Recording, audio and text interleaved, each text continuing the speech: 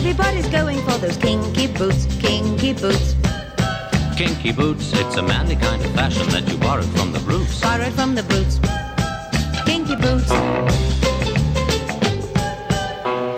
Hello everyone, and a very warm welcome to a brand new podcast, Kinky Boots. I'm Ken Moss. I'm Simon Exton. And we are going to be watching the whole of The Avengers right from the start, from 1961 onwards, starting with the first episode, Hot Snow. Any of you who've tuned in thinking we're going to be talking about the Marvel superheroes, different Avengers. This is the 1960s British spy TV drama. So if you want to hear us talking about Iron Man, you're going to be a bit disappointed. Simon, do you want to give us a brief overview of what The Avengers was? That's a bit of a tricky question because The Avengers pretty much reinvented itself year by year. It started off as a vehicle for Ian Hendry, who'd been the star of Police Surgeon. And the producers liked him in that role, but recognised that half-hour episodes set in a police station were a little bit limited. So they envisaged this crime drama, quite gritty in the first year, with him as the lead character and with a kind of mysterious secret agent. Initially comes across as a kind of undercover policeman called John Steed, who was definitely in the first series the secondary character. He doesn't even appear in all of the episodes. In fact, one of the very few surviving episodes doesn't feature Steed at all. So this was a vehicle for Ian Hendry to continue doing his medical detective role. And actually, the third regular, Ingrid Hafner, had played the part of his nurse on Police Surgeon. So they came across as an established double act. So to be clear, this isn't a continuation with the same character. It's just a sort of... No. It's because he'd impressed people with the character that he was playing in that show. And so they built this new show around him. Dr. Keel leaves at the end of the first season. There's a handful of episodes where the plot revolves around there being a doctor on board. So there's a replacement doctor character, Dr. Martin King, who comes in for a few episodes in the second series. There is a nightclub singer, Venus Smith, who helps out in half a dozen episodes. And there is a third assistant, Kathy Gale, played by Honor Blackman, who really took the role, made it her own. We'll talk a lot more about the character of Kathy Gale when we come on to do second and third season. She was the sole assistant in the third season. And then she leaves and is replaced by Diana Rigg as Emma Peel. And at that point, the Avengers that we know from repeats as quirky and science fiction-y in places really takes off. So up until then, it was predominantly a spy crime drama. And then when season 4, Diana Rigg comes aboard, it becomes more quirky, more unusual plots. And then by the time you get to the sixth and final season with Linda Thorson as Tara King, it's really more jokey than the series format can cope with. There's some very good episodes in the sixth series. Both of the regulars work very well, but there's also some episodes that are just a little bit too jokey. But for the moment, we are concentrating on Series 1. We're going to do it episode by episode. Unfortunately, very few episodes from Season 1 survive. There are 3 complete episodes that survive. And the first episode, Hot Snow, the first reel survives. So we can see what happens up until the first advert break. Introduces the character of David Keel. Unfortunately, the character of John Steed doesn't appear in the surviving footage, but we've got a very nicely done reconstruction that came out with the latest DVD collection. And also, Big Finish have made audio versions of all episodes of the first season. When we're going to be talking about episodes that don't exist, a lot of the time we're going to be talking about the Big Finish reconstruction. And Big Finish, rather than some of the other stuff where they've built on the plots and done new storylines, with the Avengers, they went into it very clearly saying, this is a reconstruction that we're doing.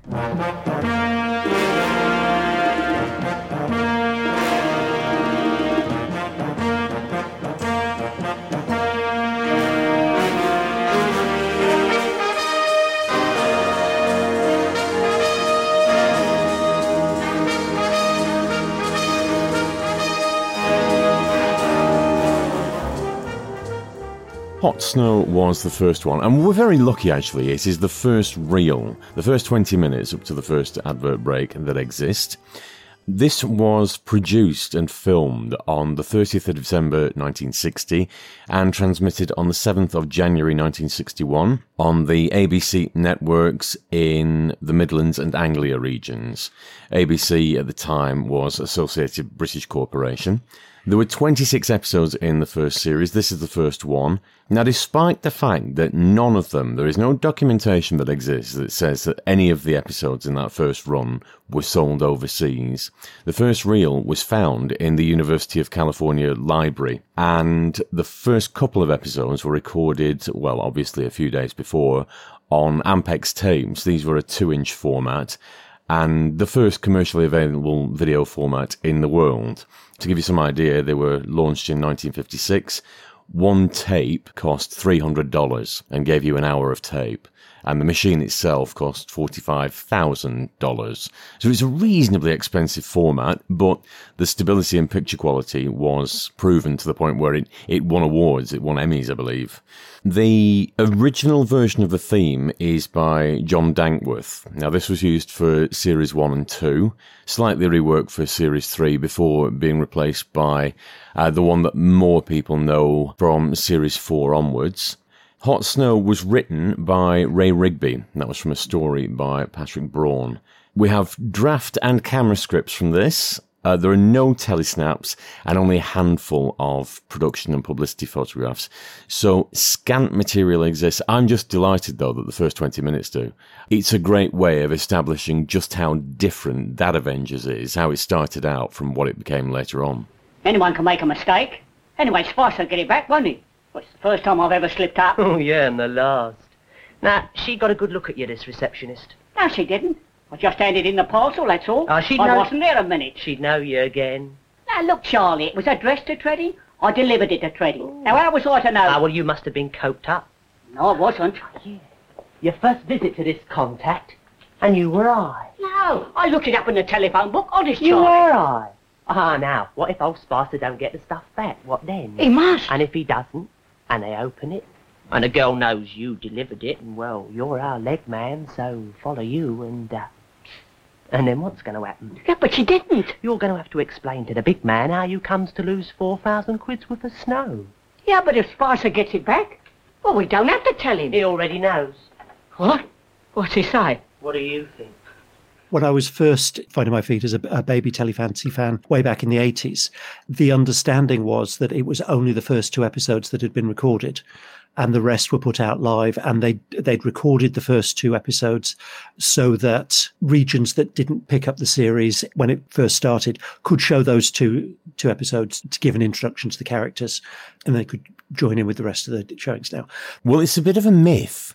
Because all of the episodes were recorded. There were quite a few that were pre-recorded on Ampex tape. There was a block in the middle. They were transmitted live, but they were recorded on transmission. So the fantasy that they were transmitted live, so there were no tape recordings available, is a bit of a myth, because they were biked around the regions, and they couldn't really do that if they were live with no recording. And all the documentation exists to show that they were definitely recorded. So it does sort of give a little bit of hope that more of these might turn up. It's not beyond the realms of fantasy. Yes, because back in the 80s, though we knew that everything from season 2 onwards existed, there wasn't anything existing from season 1. We hadn't got the Hot Snow footage. None of the 3 episodes that have since been recovered were available. In fact, the most recent recovery is just within the last few years. When the last collection came out, Tunnel of Fear isn't on it, so that's been released separately. We're talking about Hot Snow. We are. Do you want to give us a quick rundown of the plot? The first thing that we see is Godfrey Quigley's character Spicer breaking into a surgery, and he looks and sees that the names on the plates outside are Dr. Keel and Dr. Treading. And inside the surgery, there is Dr. Keel, who is talking with his receptionist / nurse / fiancée Peggy, and about how they're planning to get married. They haven't told Dr. Treading about this yet, but they do, and they ask him to be best man. And then, quite weirdly, he says, well, do you want me to be best man or do you want me to give the bride away? Why don't I do both? Well, they may actually have had somebody else in mind for the other role. But anyway, there is a box that's turned up for Dr. Treading that he thinks is a drug sample. and just puts it on the pile with all the other drug samples that he's got. Turns out that it's actually a heroin consignment that is meant for a Dr. Tredding with a different spelling. And Spicer is there to try and get it back because the drug gang that he is associated with, their runner made a mistake in dropping off the heroin to the wrong Dr. Tredding. So Spicer's there to try and get it back. He's not able to. He goes back to a sort of mid-level boss. It says that he's not been able to recover the parcel and that he's seen Peggy, who is the one that the parcel was delivered to, and thinks that she would probably recognize the courier. They contact their overall boss, who you only see at the end of a phone stroking a dog, who says that the courier is useful, the girl isn't, so it's the girl who needs to be killed. Spicer overheard Dr. Keel and Peggy agreeing to meet at a jeweller's at a particular time. He goes along there, shoots her dead. End of first act. In the rest of the episode, Dr. Keel is trying to find out who is responsible for the death of Peggy. He feels that the police aren't taking it particularly seriously and aren't doing particularly well. And he talks to Dr. Tredding, realizes that there is another Dr. Tredding who was struck off, and goes around to try and see him. He's dead by the time Dr. Keel gets there. And while he's in Dr. Tredding's flat, there's a woman turns up who is looking to get given some heroin. And so Dr. Keel realizes that Tredding is working as a pusher. And when he gets back to the surgery, they find out that the box that his Dr. Tredding had been given contained heroin. So that Dr. Tredding goes to the police about this. Dr. Keel meets up with, or is contacted by John Steed, who says, the police aren't going to get anywhere with this. You help me out with this and I will get you to the man who killed your fiancée. So they come up with a plan that he's going to be flagged up as the next victim. He gets waylaid by the gang. Spicer is going to kill him, but then there's a shot and one of the other goons is shot dead. Spicer escapes to turn up again in the next episode. Things are still unresolved. It's basically a 2-part pilot. So next episode, we'll be looking at Brought to Book, which is the second part of the Spicer duology. I really enjoyed that. You're the one that's coming to this completely fresh. You've seen all these before. I think you said that you hadn't seen any season 1 Avengers. No, nothing. I've seen a handful of the Avengers over the years with you, and when my nana was alive, that was very much her bag. I really enjoyed that. I thought, as an introduction to the series, nothing like what I've seen in the future. I know you've already warned me about this, but it is quite a different beast. Obviously, the first 20 minutes exists. Dortmund, obviously, the first person we see on screen. Godfrey Quigley from Daleks Invasion Earth 2150 AD. Maury Melvin as the campus gangster. I think he might even trounce Camp Freddy. And he went on to become Billy's manager in the first season of Torchwood. Yes, I've not seen Torchwood for a long time, but yeah, I do vaguely remember that. We get a brief glimpse of a police box as they're driving to assassinate Peggy, I notice, in the pissing rain, on a road that looks suspiciously like it's made of plastic sheeting. I didn't notice that. What I did notice is that the murder of Peggy is very, very sanitised. There's no gunshot. You don't see the gunshot. You see a rifle being lifted up, and then it goes back to her falling over. And Dr. Keel's blood-stained hand as he sort of examines her back. And it's a passerby saying, is she ill? Do we need to get a taxi?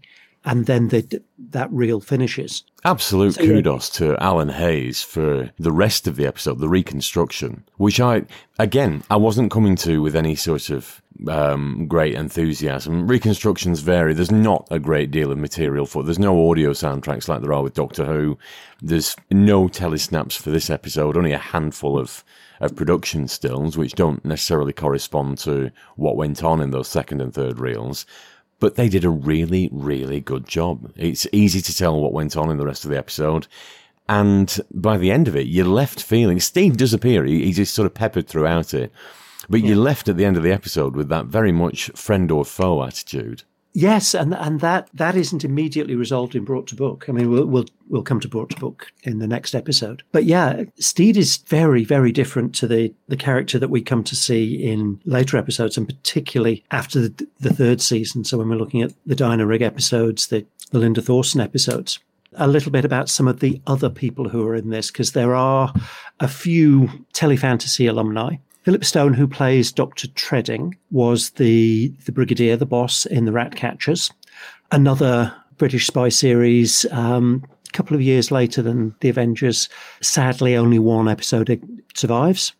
Catherine Woodville, who played Peggy, turns up in another episode of The Avengers in season 2, but more significantly, became Mrs. Patrick Macnee. Really? Yeah, 4 or 5 years after this. Ronnie Vance, so the boss that you only see stroking his dog in this episode, but will turn up in Brought to Book, was played by Robert James of Lesterton fame. Oh, right. The detective sergeant was played by Astor Sclair. A name with which to conjure. Quite. Who played the sort of base controller for the MR rockets in the Pathfinder series. Played a character called John Field, kind of their contact back at the launching base. And the final thing to say in terms of Telefantasy is that Philip Stone, in his last role, appeared as Spencer Quist in the 1999 remake reimagining of Doomwatch. Well, coming on to the Big Finish audio adaptation of this, they've taken the original script, and with a lot of Big Finish, I'm a staunch Big Finish fan, but with a lot of these series that they've done, they've not entirely hit the mark, or they've reimagined it a little bit. So I went into this with fairly low expectations. I'm actually quite impressed, because they do have a full script to work from, and they have, very much like Doctor Who really, they've tried to structure the episode as a proper 1960s episode, even down to the advert breaks, sort of musical stings to lead out. David! There you are. I thought I was the one who was going to be late. Oh, I'm so sorry. I got held up, you see. Peggy? Darling? What's the matter, Gov? Is she ill? Here! Quick! Get a taxi!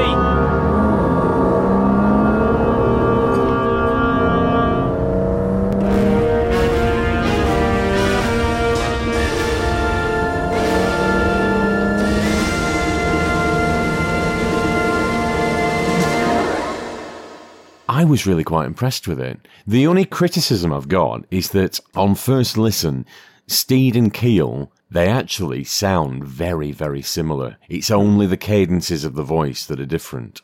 Yes, and it does suffer a little bit because when you're listening to The Big Finish, you can directly compare that first reel. And it's a very faithful reconstruction of it. I don't normally listen to the Big Finish interviews, but I did listen to the one at the end of Hot Snow. And they said it was an absolutely conscious decision that they were doing the episodes warts and all. So where there were inconsistencies in the plot as written that could be sorted out with writing a revision, they deliberately didn't. It was, this is the plot that is as close to what went out as we can get. Yeah, and I'm glad. I'm very, very glad that there were no revisions, because it has become quite trendy to take 60s stuff and clean it up and get rid of all anything that could be looked on as a little bit sexist or near the knuckle or racist or... I mean, there's nothing to complain about in this episode anyway, but they've not done that. They've not done what they've done with something like Adam Adamant and sort of sanitized it. It's not the sanitization that's a problem with Adam Adamant. It's the complete reinvention. So it's almost a modern take on a 60s show rather than trying to recreate a show from the 60s. And I really disliked Big Finish's Adam Adamant. I didn't think it worked at all. I think that the problem was entirely down to plotting. And had they done something like they've done with The Avengers, where they try and recreate the original episodes that are missing as much as possible, that would have been much, much, much better. Agreed. I don't think the Big Finish Adam Adamant did particularly well. I don't think it was popular with the fans, and I don't think they did more than the first disc thing. But on the topic of The Avengers, which is the full thrust of this podcast, we shall draw it to a close. So, final thing, how many out of 5 are we going to give this? It was good. It was a little slow, but that is television of its time. Universally excellent performances. Peggy was a little bit wooden, but only by comparison to the others. I mean, certainly Ian Hendry and Philip Stone put in fantastic performances. And I don't think it's fair to compare it to what came later. So this is nowhere near as innovative and inventive as the Diana Rigg episodes. But as the first episode of a crime drama, I think it sets out its cards very well. For all we talked about the shooting being a bit sanitized, it's actually quite a nasty, gritty story. I think I'm going to give this 4 out of 5. I probably agree with you there. I think partly because I'm enjoying the freshness of it. I'm coming to this completely brand new. And it's left me hungry to find out what goes on because the episode did end on a cliffhanger of sorts. So, yeah, 4 out of 5, I think. A good start. On the basis of Hot Snow and the Big Finish adaptation, I'm looking forward to doing the rest of these. Now, by necessity, this first episode is slightly longer than usual. We've given an overview of the whole series here, but we won't be watching or at least covering each of the episodes in turn. Yes, and we will be back for Brought to Book. Thanks for listening, everyone. Bye now.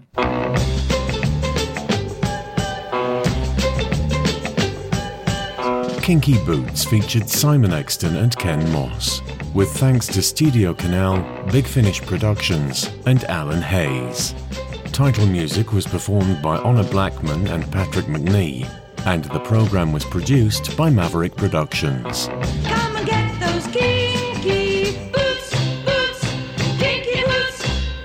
For more information, please visit maverickproductionsuk.blogspot.com or find us on social media.